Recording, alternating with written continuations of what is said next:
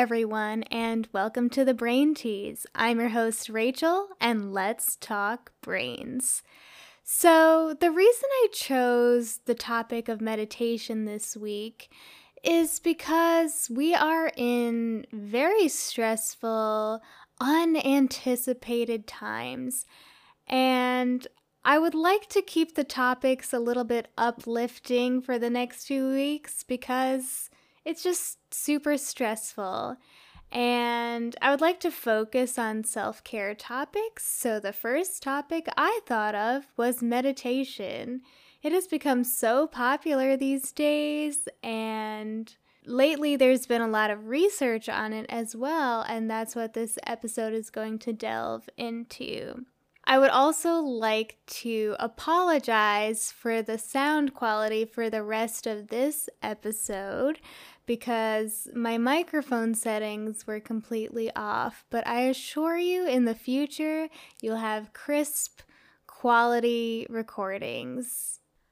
On this episode, we're going to explore a few topics. First, we're going to look at what the brain of a Buddhist monk looks like.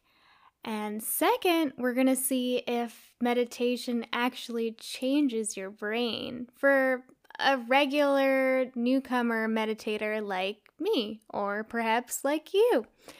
And lastly, we're going to see if meditation has effects on anxiety and depression. So I think the beginning of meditation research in neuroscience has a really interesting beginning. So, in the 1990s, the Dalai Lama, yes, the Dalai Lama, asked a neuroscientist, a very renowned neuroscientist, Dr. Richard Davidson, a question that really challenged him. The Dalai Lama asked, "You've been using the tools of modern neuroscience to study depression and anxiety and fear. Why can't you use those same tools to study kindness and compassion?" And Dr. Davidson and his group studied just that. What better way to study compassion meditation than using meditation experts, Tibetan monks? So in one study, his group recruited 16 Tibetan monks, each who had at least 10,000 hours of meditation experience, which is quite the amount of meditation experience.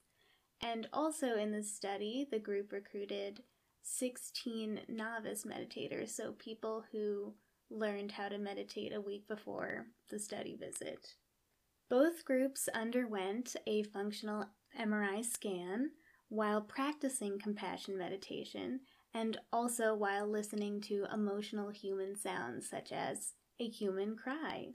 There was a brain difference between both groups of the expert monks and the novices. During meditation, the expert monks had greater activation of the insula and tempoparietal junction, which are brain regions involved in emotion detection and perceiving the emotions of others, or empathy. In other words, the enhanced brain activation in monks during meditation could imply that meditation is associated with enhanced emotional processes like empathy. But not everyone's a monk. So, does a little bit of meditation practice affect the brain? According to one study, the answer is yes. In a study done by Dr. Sarah Lazar and her group, after just an 8-week mindfulness-based stress reduction program, participation in the mindfulness program was associated with changes in the actual structure of the brain in regions that are associated with learning, memory, emotion regulation, and self-awareness. So these studies show that meditation can affect emotional regions in the brain. But can meditation affect anxiety and depression symptoms? Well, the current literature says that meditation can moderately improve symptoms of anxiety and depression, yet right now there's not really much evidence to support that meditation's better than drugs, exercise, or other existing therapies. So, is meditation brain tease approved? In my opinion, I say why not? It seems to help with anxiety and depression. Of course, meditation should not be used in lieu of therapy or medications, but it seems to help a lot of people. And the coolest thing about the studies I talked about today is that the brain differences and brain changes in regions associated with emotion and empathy and self-awareness imply that perhaps meditation is involved in enhanced functioning of those processes. Maybe meditation can help you regulate your emotions. Maybe meditation can help you become a better empathizer. Maybe meditation can really help with your self-awareness.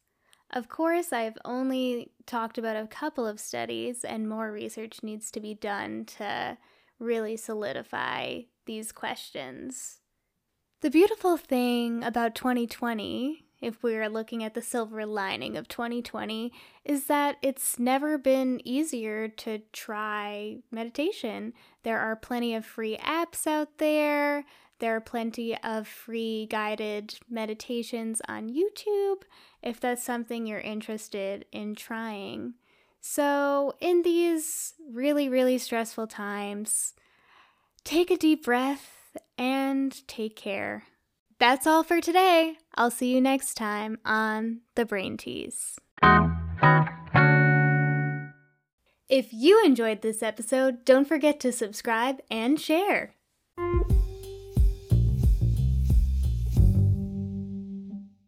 What have you always wondered about the brain? If you have an idea for an episode, feel free to message me at thebraintease.com or message me on Instagram at thebraintease.